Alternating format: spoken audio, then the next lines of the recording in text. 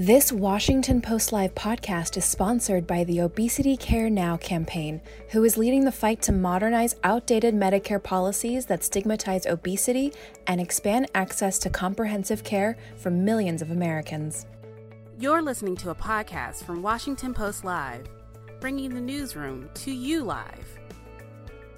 Hello, and welcome to Washington Post Live. I'm Paige Winfield Cunningham, the editor of the Health 202 newsletter here at the Post. And today we're going to be talking about the obesity epidemic that affects more than 40% of Americans and now is the second leading cause of death in the United States. My first guest today is Ohio Congressman Dr. Brad Wenstrup. Welcome to Washington Post Live, Congressman. Thank you, Paige. It's good to be with you, and important topics. I'm glad to share some insights with you. Well, let's jump right in and start by sort of setting the stage. We all know that overweight, obesity has been a big problem in American life for a long time. But can you share with us where we're at right now and what are your biggest concerns when it comes to obesity at this moment? Well, one of the problems that we see with obesity, it isn't usually not just an isolated medical condition. It comes with many other conditions that we end up having to address, whether it could be end-stage renal disease, it could be respiratory problems, orthopedic problems for sure. And, there is a tremendous toll on the patient when they are obese in so many ways. So I can tell you, as we look at medicine, we've always been very good at treatments and innovations and break it, fix it type of role. And I think that where we need to be heading in America is always focusing on cures if we can, but also we need to be addressing what we can do preemptively and what we can do in preventative manner. And the way we like to term it is, rather than just focusing on lifespan, which we do pretty well in America, if you take out suicides and if you take out drug overdoses, we have pretty good lifespan in America. But let's focus on the health span. How do we keep people healthier longer? And so that's one of the challenges that we have with many things. But with obesity comes diabetes, other problems. And therefore, we want to address this to help Americans be healthier along the way and make sure that they have access to the care that they need to be able to fight this. Well, right, and this issue of prevention versus treatment, obesity, as you know, we've been talking about this for a really long time. It's a very complex problem, and I hate to be a downer, but why have any kind of optimism that we can make a dent in this? We see the obesity rates seemingly getting worse and worse every year, including after the pandemic. Yeah, so, a lot of times it just takes greater public awareness for people to be able to recognize this long-term cost on our society. With obesity may come sick days you can't go to work, all these types of things. And so, the country has to recognize it. The medical community has long recognized it, but sometimes we've been tied up. And so how do we work with the FDA to get drugs approved that can help patients with obesity and work with several aspects of the condition itself? And so sometimes it's a matter of what Medicare approves, and as Medicare goes, so goes the others. So we do have a bill, as you were aware, and I'm the Republican lead, and it's called the Treat and Reduce Obesity Act, and it's a bipartisan bill. It's with me, Representative Ruiz, as well as Representative Kind and Reed. Well, in this, you have two Republicans, two Democrats, and you have two physicians, one on each side of the aisle. So currently, FDA-approved medication for chronic weight management are not covered by Medicare Part D. So the bill that we have would require Medicare Part D to cover at least two anti-obesity drugs. And that would go a long way. And again, as I'm talking about access to types of treatments, access to care. And, another problem that we see is Medicare currently reimburses physicians, certified nurse specialists, physician's assistants for intense behavioral therapy related to patients with obesity. and they're the only ones covered. But what this bill does is also allow other treatments, if you will. If a physician refers a patient to a clinical psychologist, for example, or a registered dietitian or a nutrition professional, all of these things, all these specialties, they're part of the team in treating obesity. So this bill would expand that and allow us to get a more broader range of care available to patients. And as I said, as Medicare goes, so goes the other healthcare coverages. Well, I'm glad you brought up that bill because I did want to ask you about that. And that brings up an interesting question of the preventive piece versus the treatment piece. And I could see someone criticizing or possibly critiquing your legislation saying, okay, you're just trying to put a patch on the problem instead of actually fixing the underlying issue of people becoming obese to begin with. How would you respond to that kind of criticism in terms of kind of balancing that preventative part then with the treatment part? Well, education is part of it. Patient education is always part of it that we want to see take place. But this is a pretty broad spread out problem. It's not only in urban areas, it's in rural areas. And so we want to address that. We do have a rural and underserved healthcare task force that Chairman Richie Neal, Ways and Means, along with Ranking Member Brady, we put together, again, bipartisan, to increase opportunities for access to care. And so the two go together, in my opinion, that you not only want to get educated, you want to be able to reach out and you want the care to be provided. So it's pretty broad spread. And I think that's what we have to look at it all encompassing. One of the problems that we run into, and we're seeing this on several fronts, especially for things that prevent, they might, CBO, Congressional Budget Office, might say, well, that's going to be pretty costly if we expand this. But if you look at it over, they say, 10, 15, 20 years, keeping people healthier obviously saves money. There's probably no greater example of that than, say, the cure for hepatitis C, that is.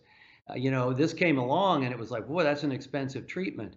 Yeah, it may cost $8,000. I think it's come down since that time. But the point is, if you don't treat it, if you don't cure it like that does, then you will be treating it palliatively and possibly even needing a liver transplant. And there you're talking into the hundreds of thousands of dollars. And so we have to look at the big picture here. And again, it plays into what we're trying to do as far as health span. Well, this problem is so pernicious. And, I've been a health policy reporter for the last decade, been writing about this, so many different bills and attempts at public policy to try to get at this problem. And yet we just haven't seen a lot of movement. Any insight into why that is? I mean, as you know, we've tried, requiring calorie counts to be displayed, changing kids' school menus. Why is this problem so hard for us to solve from a public policy standpoint? Well, yeah, you're right about things. I appreciate that you can go into a restaurant and a lot of them will tell you how many calories you're taking in. I think, educating people, but this is a multifaceted problem. In healthcare, sometimes there are things that you can get that come with the risk of bad behavior, right? Smoking is a great example of that. And then there's other things that are the risk of bad luck. So some of the components of obesity, some of it may be hereditary, and others are, changing certain behaviors, changing your diet, et cetera. All of these things have to be intertwined. I think sometimes people want to not engage necessarily because they're not sure which direction to go. And I think we have to look at it in all directions, which is what our bill is trying to do, is not only talk about what can be done medically, but talking about what we can do nutritionally.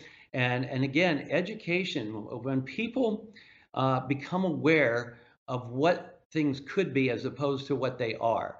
In other words, some people might say, hey, I'm obese, that's the way it is, and I'm just going to drive on, not knowing that there may be some things that they can do. So it takes a lot of outreach, I think, to patients to understand that you could feel so much better if you work with us and do these types of things. So I think that is part of it. And I hope that we don't overshadow it, because it is having a great toll, cost-wise, work-wise, all these other avenues that affect our country as a whole. And so I think it's important to address it, and address it with compassion, and do what the best that we can for patients, but let them be educated on what's available. And then again, making some of these treatments available is key. Well, and I want to talk about costs in a minute because you're right, this is so expensive for our nation. But want to ask you also, one thing that I know advocates have been pressing for is talking increasingly about obesity as a disease. And so, on one hand, you have, of course, so many different environmental, social factors affecting somebody's weight, but then you could see this in perhaps a separate category than a disease you might traditionally think of, in that obviously personal lifestyle decisions have a huge impact on whether you develop obesity. How do you think about that idea of talking about it as a disease? Is that something we should be doing? Is that helpful, or could that detract from solving the problem? What are your thoughts on that? Oh yeah, I do think it's important that we talk about it as a disease. I think we saw ourselves as a nation go through that with drug addiction. You go back several years ago, it's like, well, you chose to do that, and so a lot of people would take that approach, right? They would take the approach that you chose to take drugs, so that's your problem. But now we have a greater understanding of the addiction. For example, I mean, I use the example when it comes to addiction for heroin, for example. Imagine what you would do for food if you hadn't eaten in 8 days, right? So this is something that people that are addicted to drugs like heroin, they go through that every few hours. And so we take a different approach and a different mindset, and recognize it as a healthcare problem, not just a behavioral problem. If you could pick one thing right now that we could do as a society, that we could change, that would make a real dent in the obesity crisis, what would it be? I think the first thing really is education, and starting at a young age, talking about nutrition.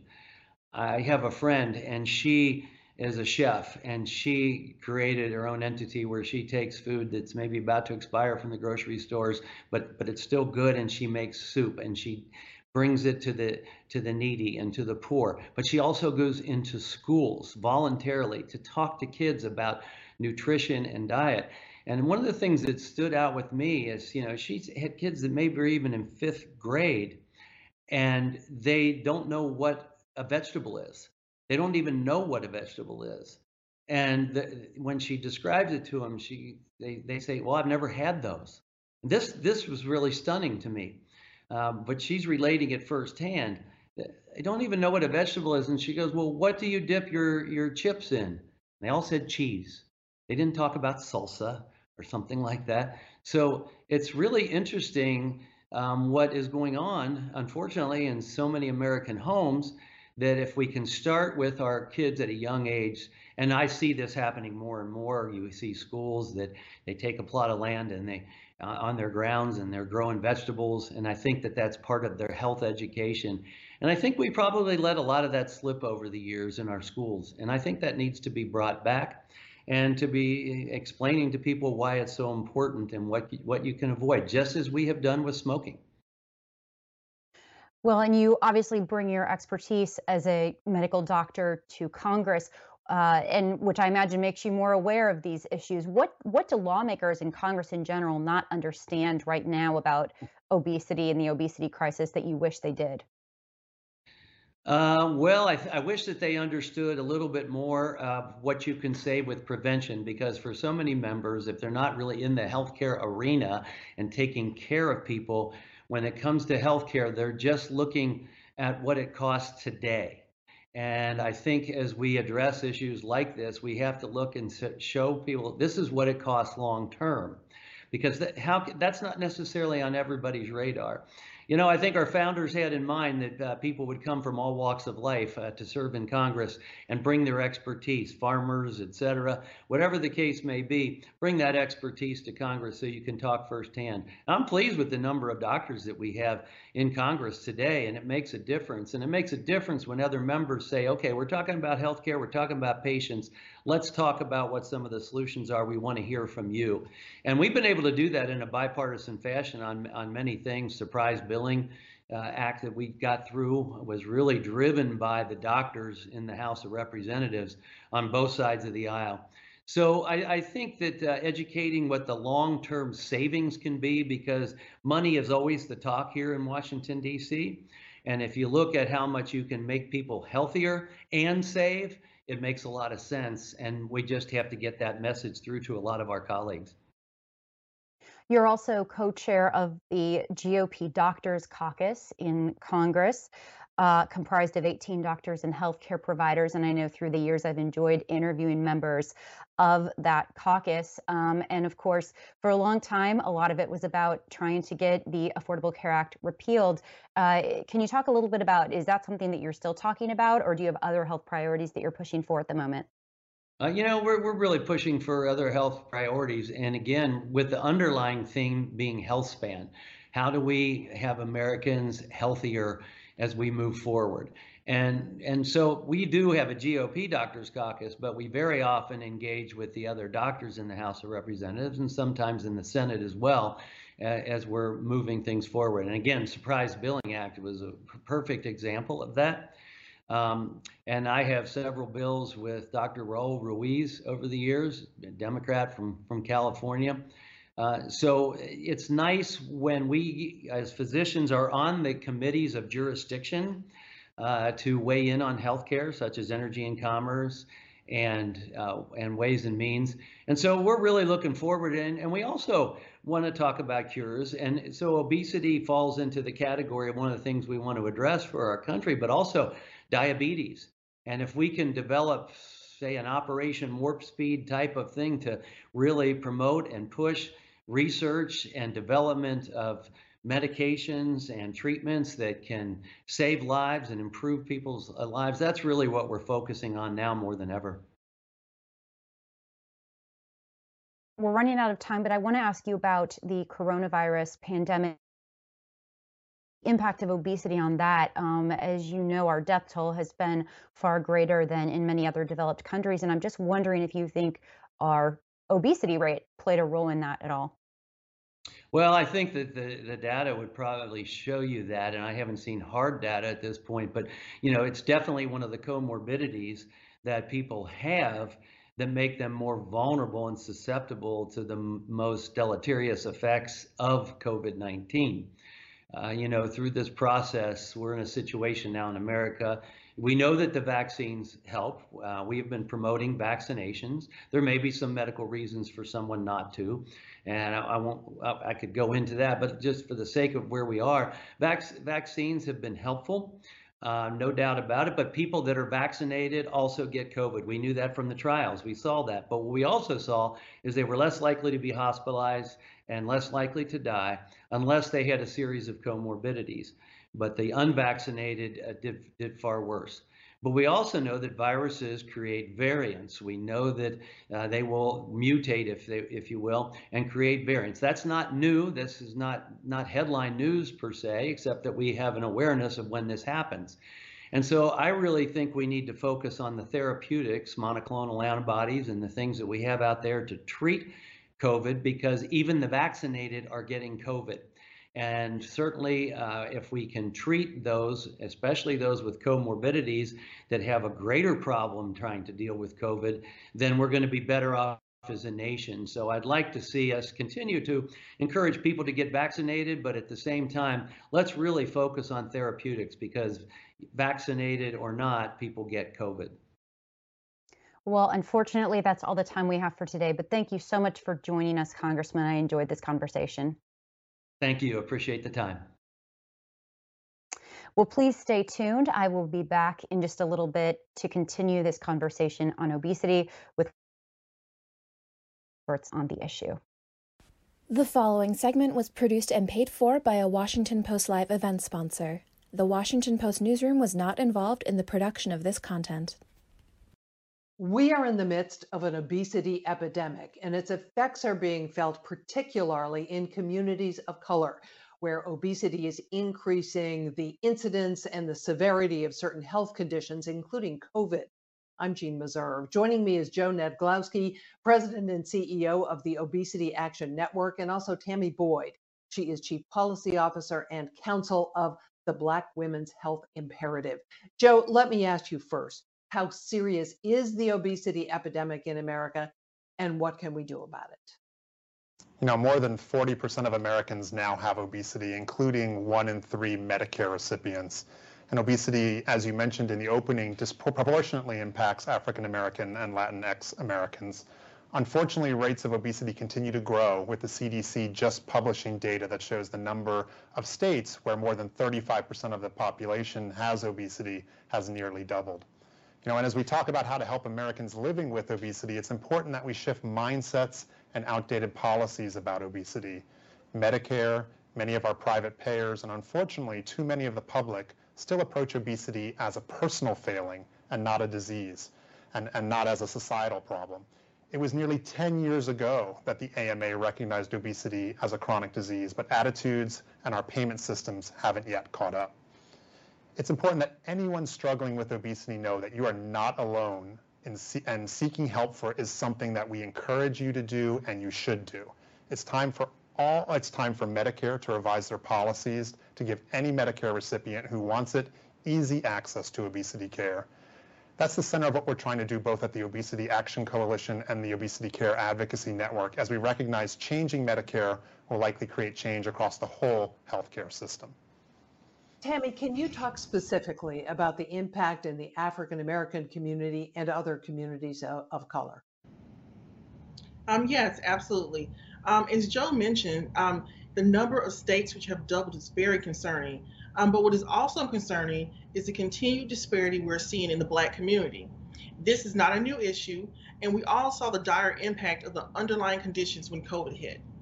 According to that CDC study that Joe mentioned, African American women have the highest rates of obesity or being overweight compared to other groups in the United States. About 4 out of 5 African American women live with obesity or overweight. And the cost of the healthcare system. Obesity costs nearly $1,900 in excess annual medical costs per person, amounting to over $170 billion in excess medical costs per year, with the highest costs occurring for adults between the ages of 60 and 70.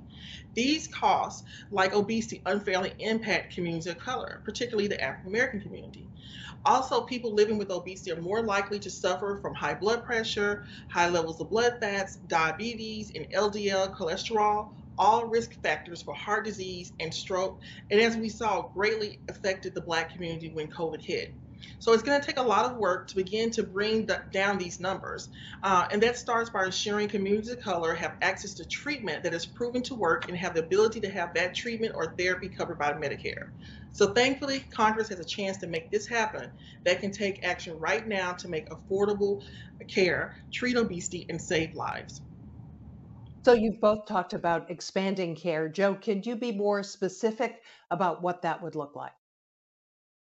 So right now, Congress is debating major changes to Medicare, and we think obesity care must be part of those changes. Outdated policies under Medicare only allow Medicare recipients with obesity to be counseled by their primary care physician or to have bariatric surgery. While that care is important, it's not comprehensive. Expanding obesity care to include community programs, more providers to deliver intensive behavioral counseling like dietitians and other specialists, as well as giving access to medications to treat obesity would create truly comprehensive care and give people with obesity a better chance at better health. We believe strongly a short-term investment in those services can result in not only better health, but long-term cost savings in the billions by reducing the comorbidities associated with obesity. I will say that OCAN's not alone in these requests. Last week, over 100+ organizations asked Congress and the administration to take immediate action. We can't wait. It's time to have expanded access to obesity care included in conversations around budget reconciliation, as will have an immediate impact on the health and lives of people living with obesity. Tammy, if these changes are made, if care is expanded, what would the impact be on people living with obesity? Yes. I mean, again, these disparities really have existed for generations. The impacts of obesity are deeply felt by Black Americans. But modernizing Medicare is a huge step forward. Many people living with obesity are burdened by the cost of care and want to treat the disease that they have. This will give people living with obesity the choice to receive affordable medical care of their choosing. It means they can either expand their ongoing care for obesity or begin treatments or therapy to start living healthier lives. It means our loved ones can have longer lives, healthier families, and over time we will have healthier communities. And so, we have the technology and the research to end this epidemic, but barriers to access get in the way for people living with this disease. So, for over 38 years, Black Women's Health Imperative has been at the forefront of women's health issues through comprehensive public education initiatives that really promote the overall wellness of Black women. So that is why we're so proud to work alongside the Obesity Care Advocacy Network and all of our partners to fight for healthier communities and families and to provide obesity care now. Tammy Boyd of the Black Women's Health Imperative and Joe Natglowski of the Obesity Action Coalition. Thank you both for joining us. And now back to the Washington Post. And now back to Washington Post Live. Hello, I'm Paige Winfield Cunningham, health policy editor here at the Washington Post. And I want to continue our program on obesity now with Dr. Ayla Stanford, who is the founder of Black Doctors COVID-19 Consortium. Welcome to Washington Post Live, Dr. Stanford. Thank you. Thank you so much. So let's just jump right in. In our last interview, we talked a lot about the costs and the ramifications of the nation's obesity crisis, but let's zoom in on the Black community. And can you share some of your thoughts on the impact of obesity on the Black community and also some of the reasons that we see this disproportionate impact? The impact is profound. Obviously, we're in the midst of a pandemic still, and with patients who or individuals who are overweight, which we should include not just obese, their outcomes from coronavirus disease were much more unfortunate in that they were more likely to be on a ventilator, more likely to be in the ICU. And according to the CDC, at one point with hospitalizations, over 30% of patients were obese. And if I could talk about the physiology a little bit, when you are obese, the weight that pushes on your lung cavity prevents your ability to really take a deep breath, and it reduces your ability of air inflow and outflow. And we're dealing with a respiratory disease, and so that put folks at an increased risk. Then you take women who were overweight or obese and pregnant, and those are two doubly conditions that led to immunosuppression. And so why some of these things exist, I heard some of the prior panelists talk about, but what do people say? You need to have a better diet, you need to be active. Well, if you live in an underserved community where there's no grocery store, but there's lots of locations for processed food, if you live in a community where it's not safe because you're worried about, impacts of gun violence in your community, then it's hard to be active walking in the streets to reduce that. And when folks are living in densely populated communities for low wages, it's less expendable income for children to get exercise. It's less expendable income to get fresh groceries and so forth. And it's not in your community. And I know this is a long response, but the final is, if you've ever been in a community with no grocery store and the best grocery store is 2 bus rides away, that's you on a bus with arms full of groceries, just trying to get fresh produce that can last more than a day in your household. It's tough to do. And so those are just a few of the social determinants of health that impact, that existed long before the pandemic, but were more profound in the midst of coronavirus disease. Well, and you bring up so many interesting aspects of this that I want to get to. But first, just staying on the pandemic for a minute, do you fear that the pandemic itself worsened the obesity crisis among Black Americans in particular? It looks like we still don't have complete data, but we do seem to have some indicators saying that the pandemic worsened an already serious problem.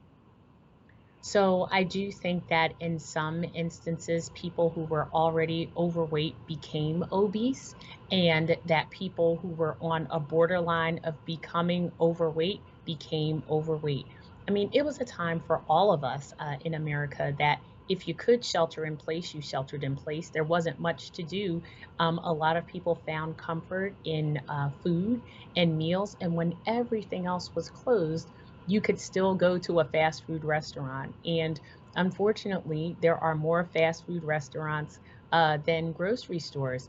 And when you look at the leading causes of death, certainly in Philadelphia, but in America, number one is cardiac disease. So that includes strokes, hypertension, heart failure. Number two is cancer, and many cancers are exacerbated by obesity and being overweight.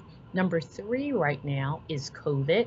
We've already talked about your increased likelihood of severe illness and death from coronavirus when you're overweight or obese. And number four is casualties or gun violence. And so all four of those conditions, coupled with being obese, yes, impacted them severely, and especially if you were a Black or brown person. I want to ask you a question that I posed to our last guest, and it's this idea of referring to obesity as a disease. Is that a helpful thing in your opinion? And is it something that we should be treating it more as a disease? Because I know you have the preventive part of it, and then you have the treatment part of it. Can you kind of hash that out for us a little bit? So yes, it's absolutely a disease. The best example I can give, especially as a pediatric surgeon primarily, is that children can only eat what you put in front of them, right?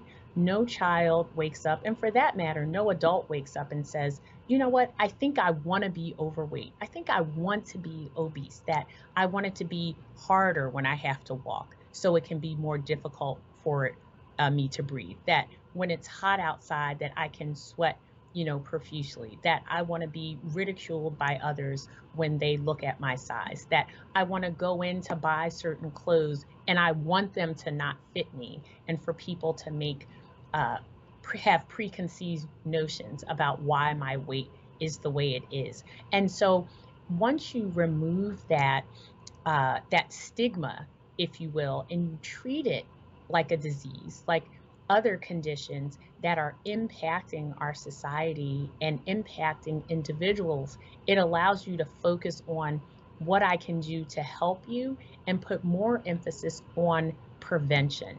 And so when I see an obese child, I look at the parents and I say, how can we help your child? And so, yes, it absolutely is a disease. And I think then it becomes more emphasis. Why is it important? In the funding and the resources, because it's not just about exercise and food. You can't recommend that to someone to do it and not put a grocery store in their community. You can't recommend that someone should walk a mile in their neighborhood and not make their communities more safe. And so when you say it needs to be a preventative, it's a public health issue, then the resources follow that. But you can't make recommendations that people can't follow in their environments. This problem is so complex, as you've said, and it's an issue that's been around for such a long time. And I know that when I write about it, it almost seems like a hopeless issue in the sense that so many policymakers have tried to take a stab at this, have tried to pass bills, have tried to legislate. Is this a problem that we can even solve by public policy? What gives you any kind of optimism that we can reverse this trend that we've just seen worsen and worsen over the last few decades? As healthcare providers, as politicians, as leaders, I think if more people put as much time in prevention as they put in reaction, right, to a situation, we would all be better off. So when we talk about education, yes, that is important in the school, but you can't educate someone to do something that they then don't have access to. It's no different than in the midst of the coronavirus when the public health message was shelter in place, work from home, don't be amongst the public, buy food and stock up for a month at a time, to communities that didn't have the capacity to stock up at a month at a time, didn't have the ability to stay home and shelter in place because they had to support their families and couldn't stay off public transportation because they didn't have a car. But they were the ones who were keeping our country going. And this is no different. So if we as healthcare professionals, as politicians, put out recommendations, then we have to give someone an environment to actually follow through with what is recommended and suggested. And that comes, yes, with education, but it has to come with the dollars and in real time with the dollars. It's promoting the grocery stores in communities, real grocery stores with fresh produce. There's no reason why that there are certain businesses that are able to thrive in underserved communities and others are non-existent unless you take several buses and a subway to get to it. And so I do not think it's insurmountable. I think that people have to look at the priorities and not just the lip service, and to have actions follow the words.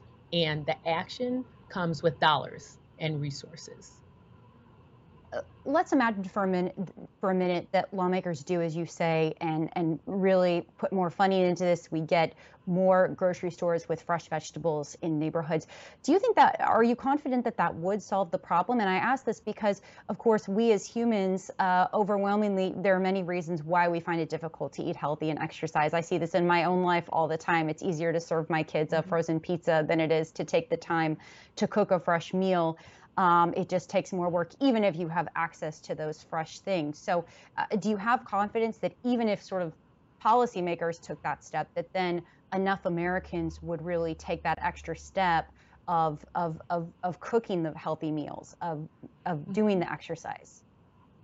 So I believe that's a great question, but I believe with education, you actually empower people to know that it's within their control. So no longer are they saying, well, my mom was big, my dad was big, that's just how we are in our family. There's nothing wrong with that. There's just more of me to love. You know, people explain all those things away culturally, but wait a minute, we need you to be here as a parent.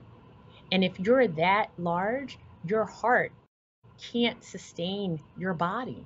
It can't give you the strength. Your lungs can't give you the oxygen that you need, even when you sleep. And expressing that it's coming from a place of care, that we're teaching you some of these things. And you really have to. So the education piece coupled with, because this is a challenging disease, it requires a multifactorial approach. And the individual does play a role, but not one of saying you've been doing this wrong all along, but it's more of those of us empowering them to let them know that they are a key and an integral part of not passing on the overweight and obesity to the next generation. It's like most things, when you're younger, it's a lot easier to grab hold of it and do something about it than when you're older and you're dealing with your weight and all the sequelae that come with that, emotionally and physically. On that education piece, and I want to ask you in a minute about the consortium, but just to kind of dig a little, push a little bit further on the education part, you know, again, as a reporter, I look at all of the focus that we've had on obesity and the efforts at education, as you say, going to the schools, talking to kids about healthy eating. I'm remembering back to Michelle Obama's Let's Move campaign, and it just leaves me sort of confused as to why we haven't seen any move in the needle. If anything, obesity rates among children are getting worse, and it seems like you would at least see things stabilize or flatten out. But it just seems confounding that we've had this much energy put into it and yet very little result. And I hate to sound like a pessimist, but as the outside observer, that's what it looks like to me. Can you respond to that situation?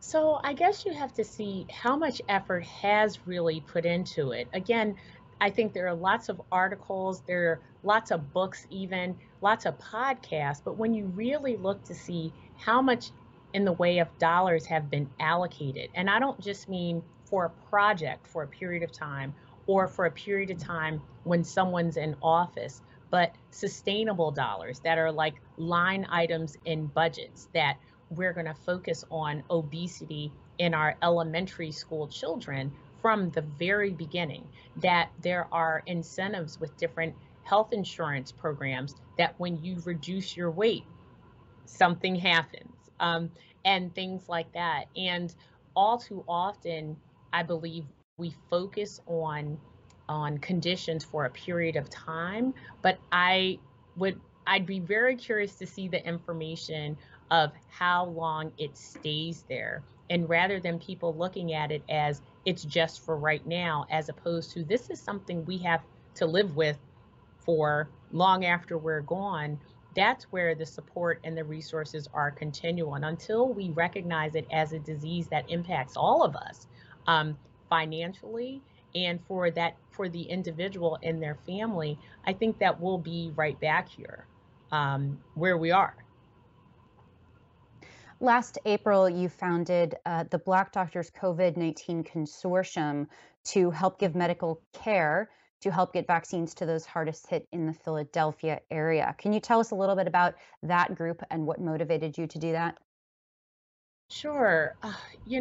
And it actually started with testing because as we're talking about with folks who are overweight and obese, they are impacted more, but African Americans and Latinx folks in general had the highest positivity rates in the city, living in zip codes where COVID was 1 in 4, but yet all the testing locations were in affluent white neighborhoods. So here again, it was go get tested so you know your status, so you can isolate and not spread to others, but there was nowhere to get tested in your neighborhood.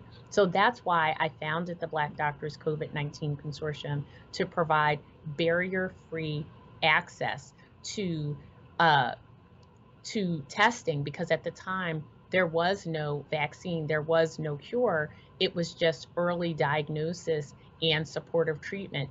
And then subsequently with the vaccination, because people had seen us as a trusted voice and a trusted organization in the community, they came to us for their vaccine. And we stayed in the community. I think that's a huge part of access, is going to where the people are and not expecting them to come to you because you are a healthcare provider or a healthcare center. People need to come where they will feel empathy and be able to trust and develop a relationship.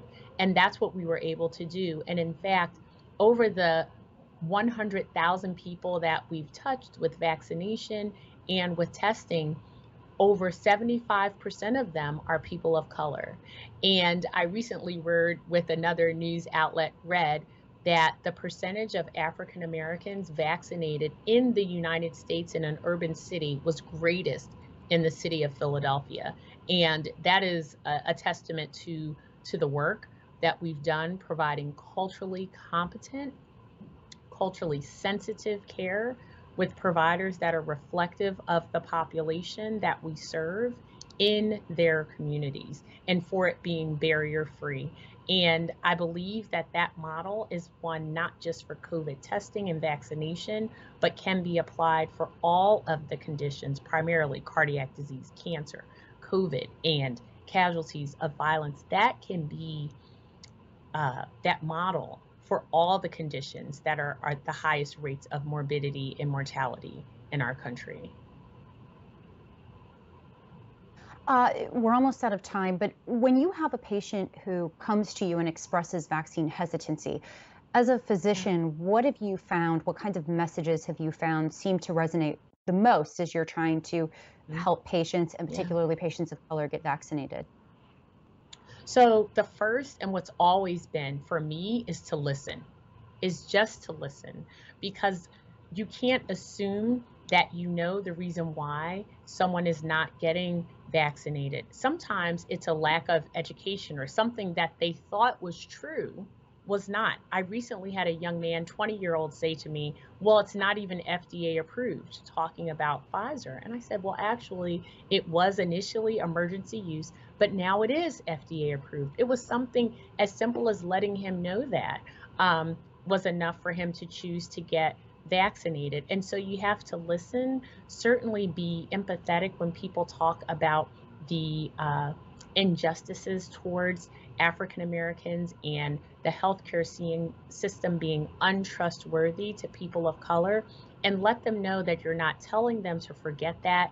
You're not asking them not to put emphasis, but this is a different time in our society. The pandemic is impacting, the virus is impacting everyone, and disproportionately Black and brown individuals, and reminding them of that. And then finally, there are some people that really respond to mandates. That really, when you say, if you don't get vaccinated by this day, you will lose your job, your ability to support your family. And for them, it forces them to look at the reason why they weren't receiving it and really question the validity of that reason. And with that, we have seen an increase in the number of folks coming to get that first and subsequently the second.